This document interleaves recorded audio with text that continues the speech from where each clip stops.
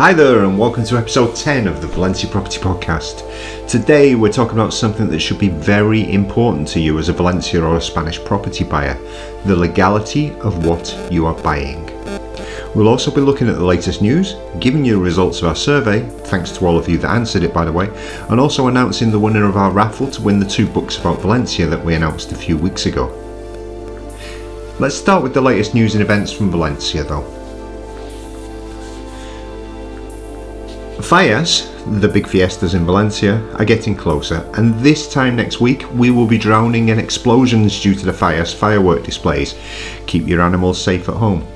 We will also be off work because we don't work during Fallas and we are not working from the 15th to the 19th of March, so mark that in your diaries if you're expecting answers from us at that time. Truth is, we'll probably answer some emails, but we're not actually working taking people out because it becomes impossible.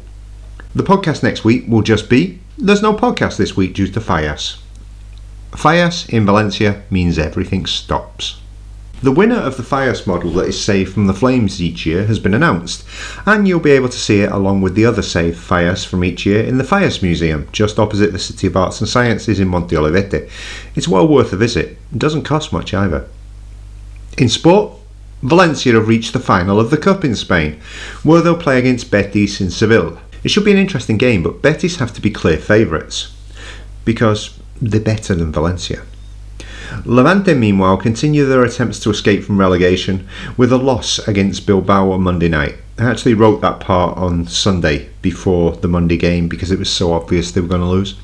Anyway, the big news is that Valencia have finally presented plans to finish off their stadium, which has been in a state of abandonment since the last financial crisis over a decade ago. This time, they say that work will start in October this year and be finished by 2024.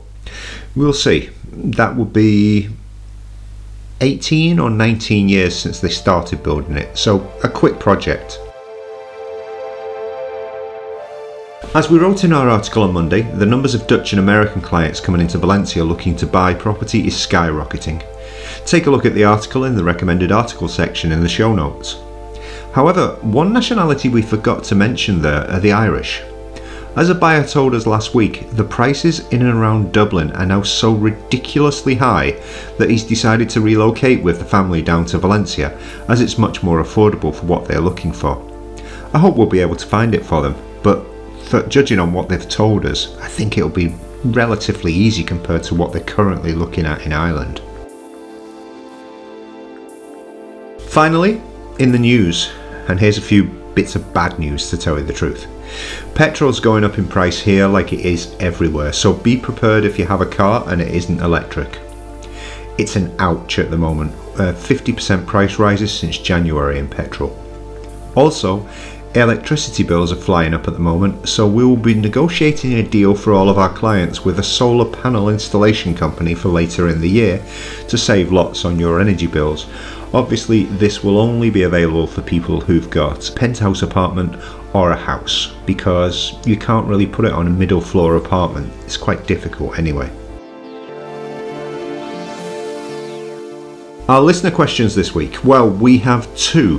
One is from Joe in the States about the beaches, and another is from Anna in the UK about the worst places to buy. Remember, we prefer voice messages if possible, but we've run out of them, so send us one to our voice memos on WhatsApp or via mail. Even so, we also answer them when they are written like this, or even asked when we're with clients. So let's take them in turn. Joe's question was, what's the best beach within striking distance of Valencia? And this is a bit of a personal choice thing because some people like certain aspects of a beach and others hate it. I like the Patacona beach in Alboraya just north of Valencia. It's actually a continuation of Valencia Beach. But Dave, who works with us, hates it. He hates it because the area around is soulless. I like it for the beach bars and accessibility, along with the volleyball courts, beach football, etc., although it is some time since I played volleyball or beach football down there.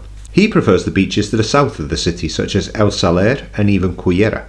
To the north, my other favourite is Canet, which is excellent with dunes protecting the town and the beach itself. There's even a nudist beach there, if getting your backside burnt is the thing for you. I've not been there recently. Obviously, if you go further south, then the beaches at Gandia, Oliva and Denia are rather excellent, all areas we cover. Anna meanwhile asked us, what's the worst street in Valencia to buy in? Okay, Calle Viana near the market, Calle Padre Anton Martin in the Malvarosa, and Calle de Roca in Torrefiel are the three most famous streets for this. If you want to know more about why, then the three answers are prostitution, drugs and prostitution. You can find really cheap properties in those streets, but you wouldn't want to live there really. Or you wouldn't want to rent them out, unless perhaps you were renting them out by the hour, but we won't go there.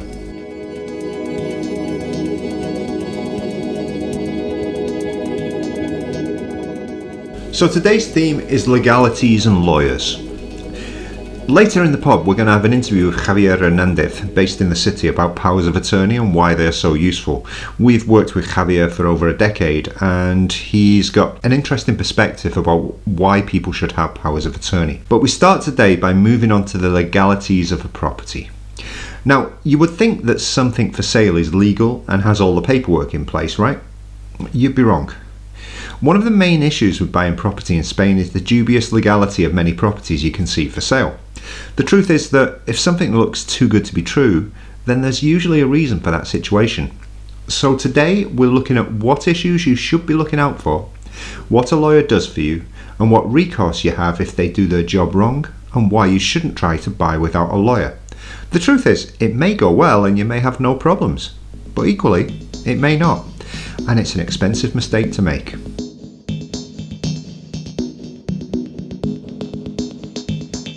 So how do you choose a lawyer?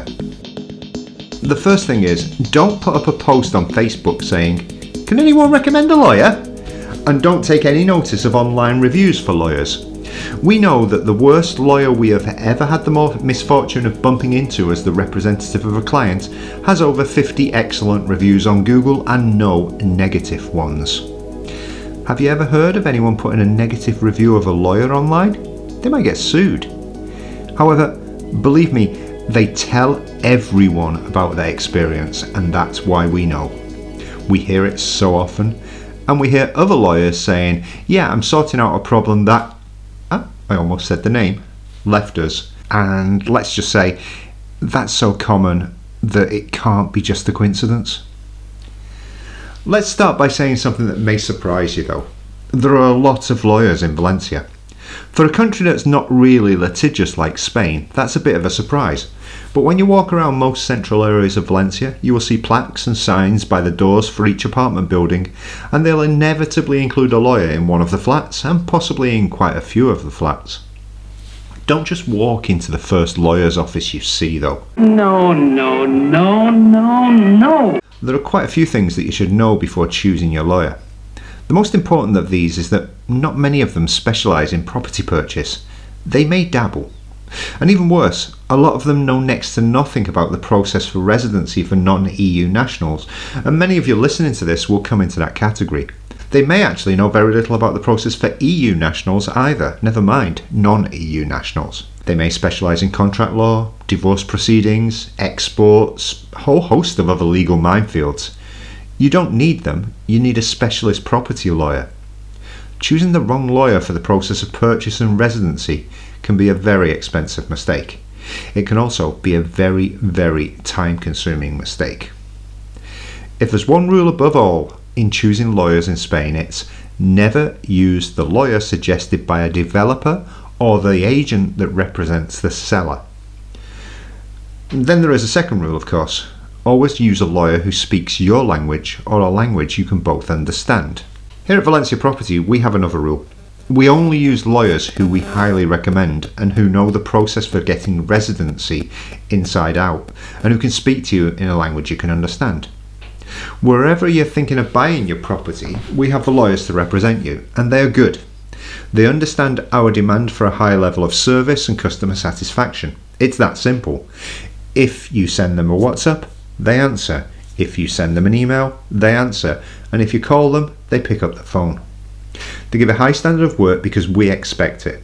And they know that any faults will mean we'll move on, as we have a list of approved lawyers that only work with us on personal recommendation. So what is required from your lawyer? Firstly, they need an essential knowledge of the local property market where you are purchasing your property. That may seem obvious, but some lawyers say, yeah, I'll represent you, and then they're in Madrid or they're in Barcelona and they don't know the peculiarities of the Valencia property market, for example. Secondly, they need to know the steps needed for applying for your Spanish residency, whether you're an EU resident, a non-EU resident, or somebody affected by the Brexit disaster, and in a bit of limbo as to which group you may eventually belong to. Thirdly, they need to know all of the tricks and contacts that are needed for speeding up the process, including the ability and desire to sign powers of attorney for you to avoid having to queue. A queue jumping service for NIE application is very useful, for example, and we do know lawyers who do that. We actually did one in 2 days a couple of weeks ago. A faster residency application process is essential if you're not to go over the time between putting down your deposit and completion on the property. Fourthly, they need to know that personal service is essential for our clients, and that is all included in the price you pay them. They don't ignore your calls, they don't charge you for each call. They charge for a service package, and within that package you can ask them any relevant questions that may come up. They may get sick of you as a client at times, but generally people don't abuse that access. Fifthly, they need to know that sometimes there's a lot of work required after the purchase for preparation of the residency visa for you and your family, and they're willing to put in that extra work for our clients because, not to put too fine a point on it, we have a lot of clients, so they know there's more clients coming over. Some clients take more work than others at times. It's just a fact of life. Lawyers in Spain are noted for their inability to pass information on to the client. If you don't ask the question, then the lawyers don't tend to volunteer information. Our lawyers are different. They're personable, approachable, and professional. We know you'll enjoy working with them, which is something you don't hear very often when you're talking about lawyers. We work with various lawyers depending on the requirements of the client. If the most important aspect is speed and efficiency of the NIE application and the residency process, we have a preferred lawyer for this. If you're a Dutch-speaking client, we have a preferred lawyer there. If you're a French-speaking client, we have a preferred lawyer. If you're going for the process of the golden visa, we have a preferred lawyer. So on and so forth. Every client's different, and our recommendations depend on your circumstances. So if you're looking for a reliable lawyer in Valencia, well, contact us. We'll put you in touch with someone who will suit your requirements. Even for those people who are not buying through Valencia property, you may need independent advice. In fact, this will be even more true when using other agents in the city. A mistake can be very costly, and many lawyers are not in the business to protect you as a buyer. Finding your ideal Valencia property lawyer is just one of the ways we make the process of purchasing property in Valencia smoother for you. If you think we can help you, get in touch. It's totally without risk. How much might a lawyer cost? Well, a typical lawyer can charge you up to a maximum of 1% plus VAT on a purchase. Most, therefore, charge 1% plus VAT on a purchase. Go figure. Is it worth it? Definitely. Getting a property purchase wrong can be a lot more expensive than 1% plus VAT. So many people have got themselves into problems on purchasing property by not using a lawyer and then finding out too late that they now need a lawyer to sort out a problem. Getting a lawyer to sort out a problem is a lot more expensive than 1% plus VAT, and the time needed for that, well, sometimes in Spain you can count that in years. What can go wrong? I mean, what's a lawyer looking for? Well, if you use a lawyer recommended by the selling agent, then don't expect them to be representing you. Obviously, they're representing the seller. If the person you choose to represent you isn't really representing you, then obviously something can go wrong. They may miss some encumbrances or debts on the property. They may miss the fact that part of the property or even the whole thing is illegal. They may not find that buildings are on a protected land. They may not find that the building you're buying has got a luminosis, which is a sort of concrete cancer. They may not find that the sellers aren't the owners and they're trying to sell you something which isn't theirs. In fact, there's a whole gamut of other issues that may be missed if the lawyer isn't representing you. It doesn't often happen because most purchases are pretty simple. However, if it happens to you, then it's more than slightly inconvenient. It's expensive and it's potentially ruinous.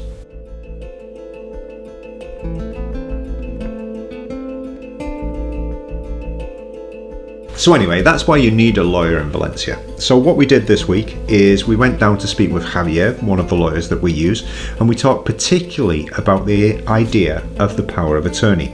Now, we get clients from all over the world, and usually there isn't a problem with giving a power of attorney because they know how useful it can be. However, some American clients are a bit reticent to give a general power of attorney. So in this interview, we talked about why people should be okay with a general power of attorney and what you can do to make sure that it's as safe as possible. Hope you enjoy the interview.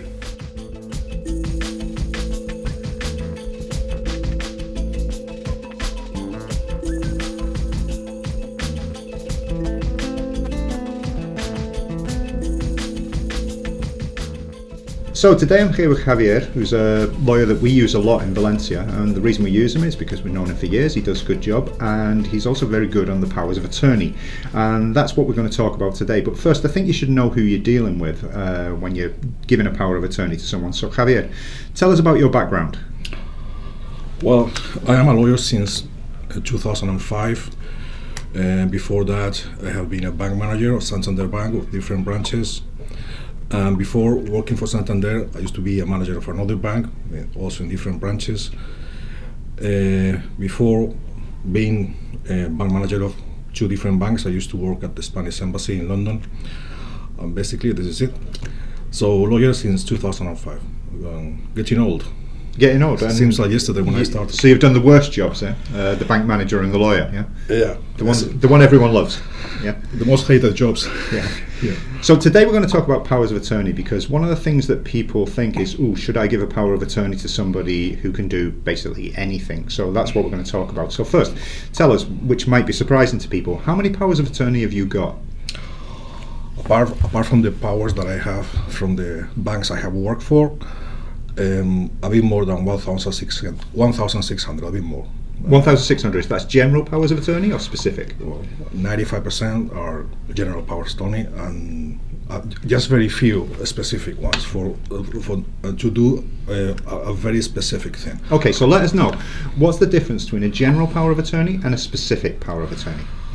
Well, there's a huge difference. With the general power, I can do anything. I can buy, I can sell, I can deal with the bank on your behalf, I can sign mortgages on your behalf, I can do anything. Except very personal things like doing a will. I can't do a will with a power of attorney. Mm-hmm. But apart from that, I can do anything. And the specific power of attorney is something to do, it's a power to do something very specific. Once the thing that authorized me to do in the power, once it's done, then the power is over, because the purpose it was made for has been accomplished. Mm-hmm. So general power, I can do anything, and a specific power, whatever you ask me to do. Okay, so in the case of a specific power, the reason you don't do many of them is because, for example, if you say, buy this house at this price, and then, for example, either the conditions change or the person decides to buy a different house, that power of attorney becomes totally useless, right? Absolutely. So the reason why people don't give specific ones is because they are very restrictive. For example, what you just said, if you do a power to buy one particular property for a specific price, and after you change your mind or the conditions change, the power become useless. And also, it's not very good to do a very restrictive power. For example, if I have to buy a property before, I have to go to the bank mm-hmm. To make the check, to pay the vendor. And if the power doesn't say that I can deal with the banks, I can't buy. Mm-hmm. Yeah. So the standard powers is better not to touch them, mm-hmm. Or to touch them the minimum. Okay, so lots of people worry that if you're given a general power of attorney, you can do anything. So I think people should know, what is your actual process for putting a power of attorney into action? How do you get authorization, if you like, to do things for people? And we know you can do anything without that authorization with this power of attorney, yeah? But in general, you ask for authorization, or what? Well, once I have the power on my desk, I can do anything. Yeah. So I don't really need an extra authorization to use that power, because the power is enough to do anything. Having said that, I always ask the client to order me, not to authorize me, to order me in writing what he wants me to do. For example, buy this property, this particular property for this specific price. So you want written authorization to actually do anything, because otherwise you're not going to do it. I want on the top of the power, I want a written order from my client asking me to do a specific thing. And the reason you want that is because somebody could say to you later, I didn't tell you to do that, right? The reason I do is, first of all, because the Lawyer Bar Association recommends us to do it, and it's good for me and it's good for the client. It's good. Why it's good for me? Because you could tell me, if I just had the general power and you call me and say, buy this property for this price, once I do that, you can tell me after, why did you pay this price and not this other, or why did you buy this particular property when I told you to buy another?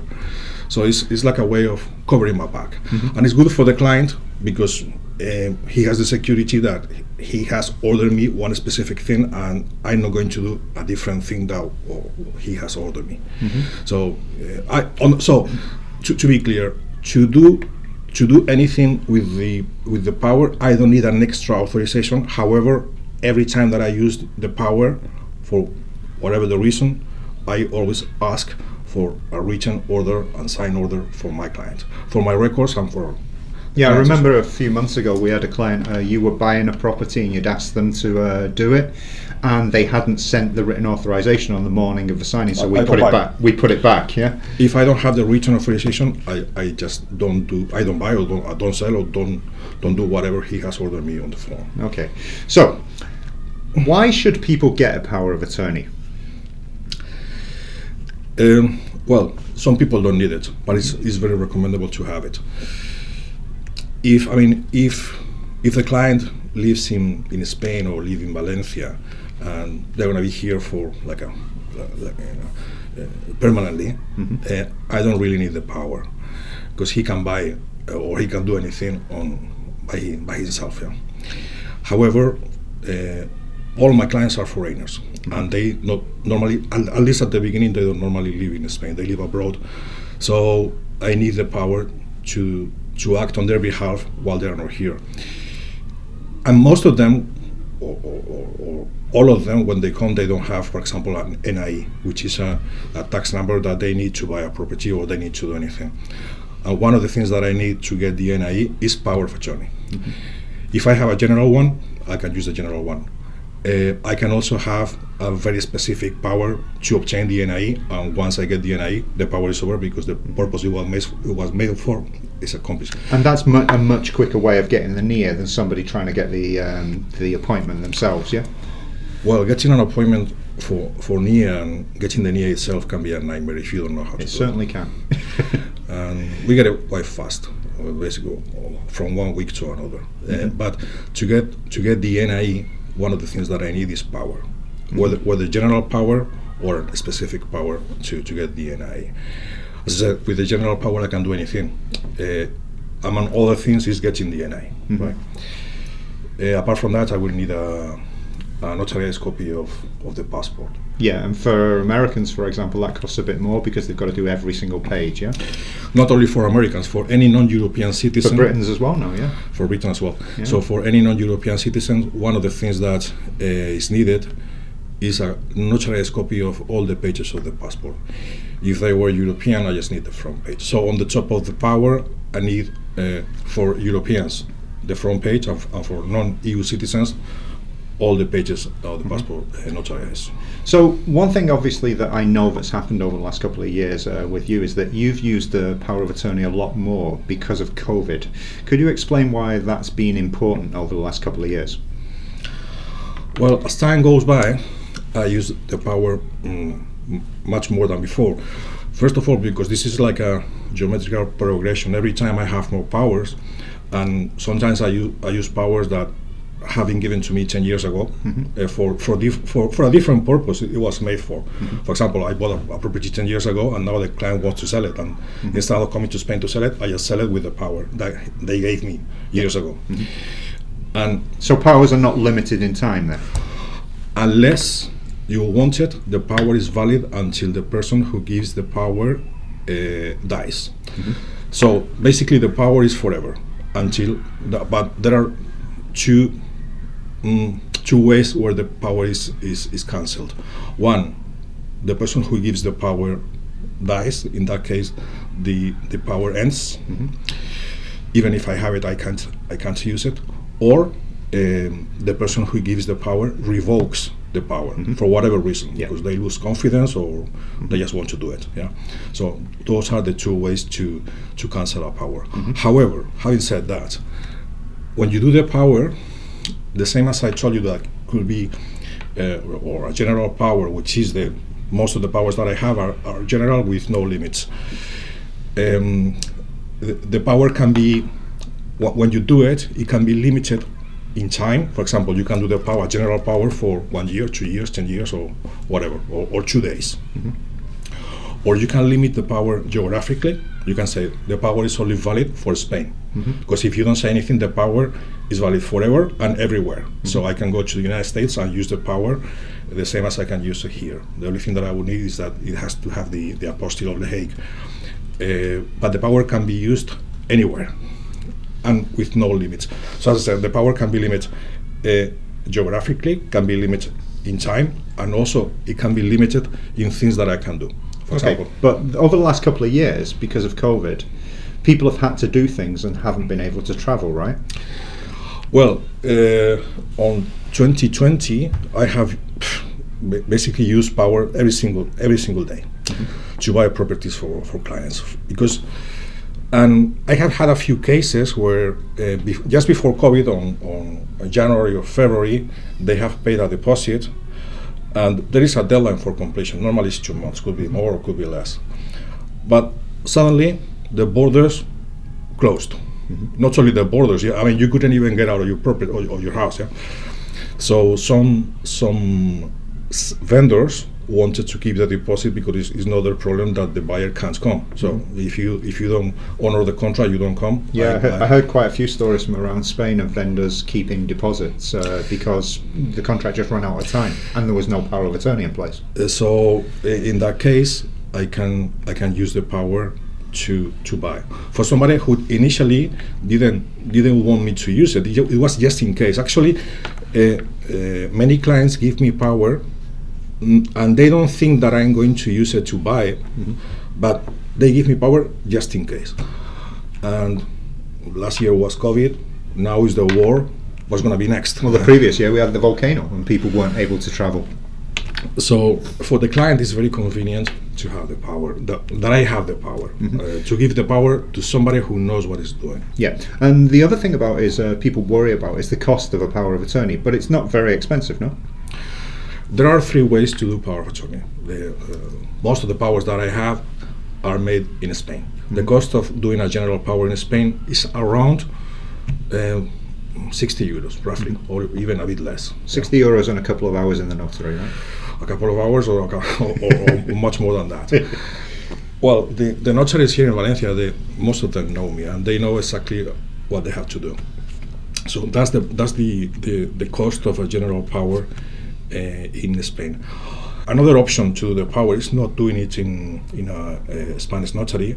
You can also do it in any Spanish consulate in the world. Yeah. So if you live in another country, you just have to approach the Spanish consulate where you live and do the power. And they know how to do it. Yeah, I've just sent a power of attorney to somebody in Melbourne in Australia. They're going to the consulate to give me a power of attorney to sell their property for them.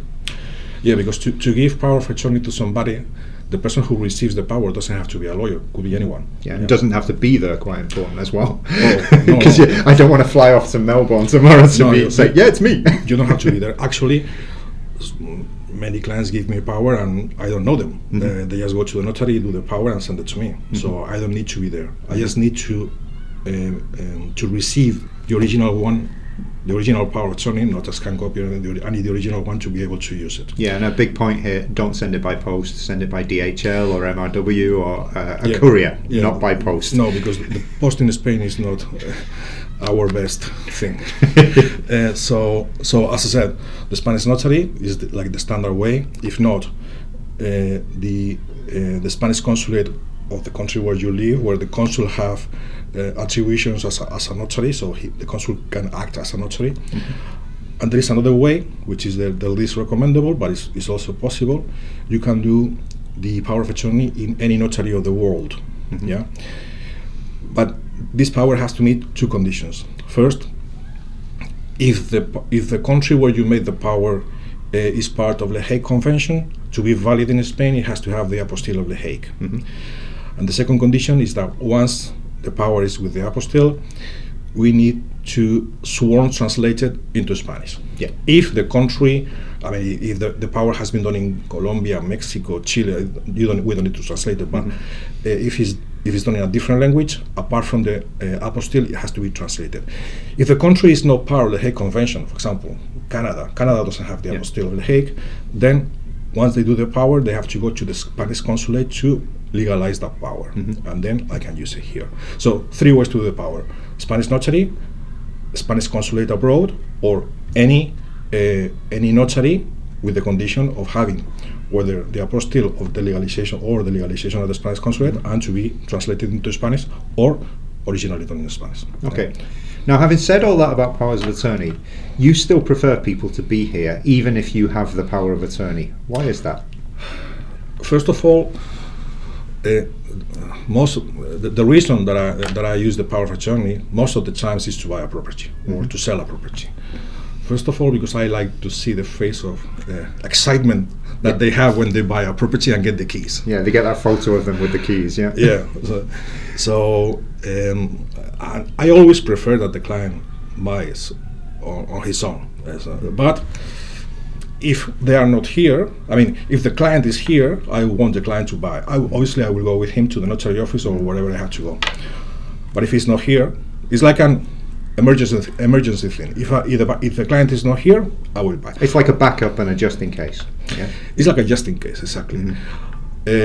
Although normally I know from the beginning if I am going to use the power, because I know if the client is going to be abroad when buying or But sometimes they are thinking of coming for completion and they don't, and then is when I use the power. But I always prefer that they buy themselves. Obviously, I will go with them to the notary or whatever I have to. Yeah, there's one thing that just came to my mind when you're saying that. It's we need to show the power of attorney to the bank, for example, well before the purchase date, so they can make sure that the power of attorney is the correct one. Yeah. You can't just go to the bank with the power and say, do a check from this account for this amount. The bank has to have a copy of the power at least 2 or 3 days before to do something called bastanteo. So to check that the power is legal and correct, allows you to do whatever you have to do. All the powers that we do are exactly the same. Only changes the name of the person who gives the power. So they know the power. If you start limiting the power, checking off this or that, then is when the problem can come, and I may not be able to use it in the bank or at the notary.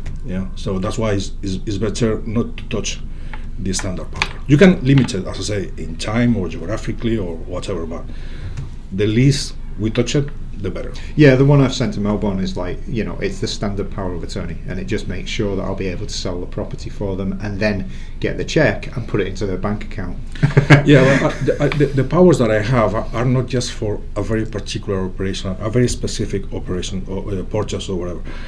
I have had powers for the last 15 years for clients, or for the last since I started. And today the power can be to buy, tomorrow it can be a power to sell, or after they want me to set up a company, or they want to get divorced and I will need to use the power. Or even to go to a meeting of the community. Anything. Or many clients, they buy a property after they sell it, and after they buy another, and another, and they sell it. So the power is to do, to act on behalf of the client throughout his life. Because if they don't live in Spain, they need somebody who knows what he's doing. Also, it's quite useful when you've got a power and let's say an emergency letter comes through for some reason, whatever, and it needs to be responded to in 10 days. and if the client isn't here, they need somebody who can act on their behalf. The general deadlines in Spain to respond the administration is 10 days, or in court is 20 days.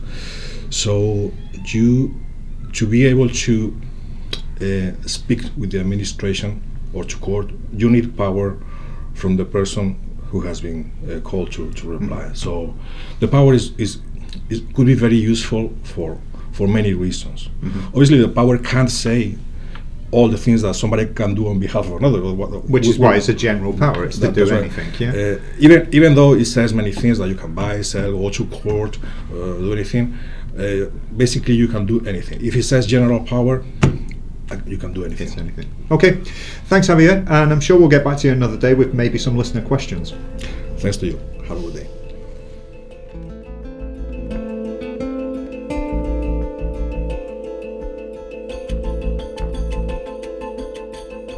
We hope that was useful. Anyway, next, on to the results of our survey. So last week we asked people for their answers to questions about how they view Valencia Property and what we do. So anyway, we got a lot of results for the survey, and that's given us some great satisfaction because it was all positive. The first question we asked was which accounts of Valencia Property you follow, and the most popular was still the Valencia Property website, closely followed by the blog and the podcast, which is already above the YouTube channel. I really need to do some more stuff on the YouTube channel. But anyway, over 80% of the respondents visited the website or blog every week, which is good, as we put out new content every week, of course. However, we were glad to see that over 50% visited either every day or every couple of days. Judging by what people's requests for more content, this is because people want more property listings and they're checking the site for new listings every day or two. And this seems to be because over 60% of people ask for more property listings. And when asked about what people like about Valencia Property, the top two answers were the attitude on 38%. I like that. The property listings on 30% and the long form articles on 23%. That's the top three ones. In other words, the basics of what we do on the site are what people really, really like. That makes us happy. Over 60% of respondents were looking to visit in the next 2 or 3 months, and over 90% this year. It's going to be a busy, busy year. And getting on to the results of our raffle, we did the draw for the raffle yesterday, and the winner is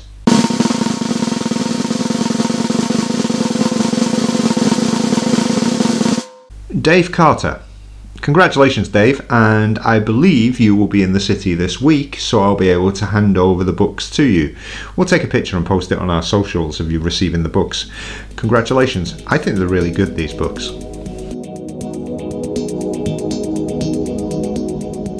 The recommended video this week, well, I'm going to go back to last week and recommend the video we made with James about his story in Spain and his new project helping people move to Spain. You can see it in our YouTube channel at the link. The recommended article is all about lawyers this week, of course, and you can see it at the link. However, we also mentioned the article we published on Monday about Valencia and how it benefits from the home working revolution. Take a look at that in the show notes. Everything's in the show notes. Finally, our recommended property this week, well, it's not a single property again. It's been the week of the inexpensive penthouses in Valencia this week, and we've been listing lots of penthouse apartments in the city in response to requests from people for more apartments with terrace around the 200,000 mark. Therefore, get over to our homepage and take a look at what your penthouse might look like.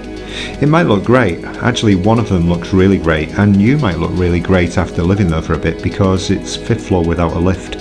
So up and down those stairs can get you really fit if you do it 10 times a day. Anyway, that's it for this week. The podcast is brought to you by us at Valencia Property. The music used is by Kevin MacLeod, Tupan Man and Ghost Drones, and you can find all the links in the show notes to their music. We hope you enjoyed this one, and we'll be back next week just to tell you there is no podcast next week because it's Fias. We'll be back in 2 weeks' time. Speak soon. Goodbye.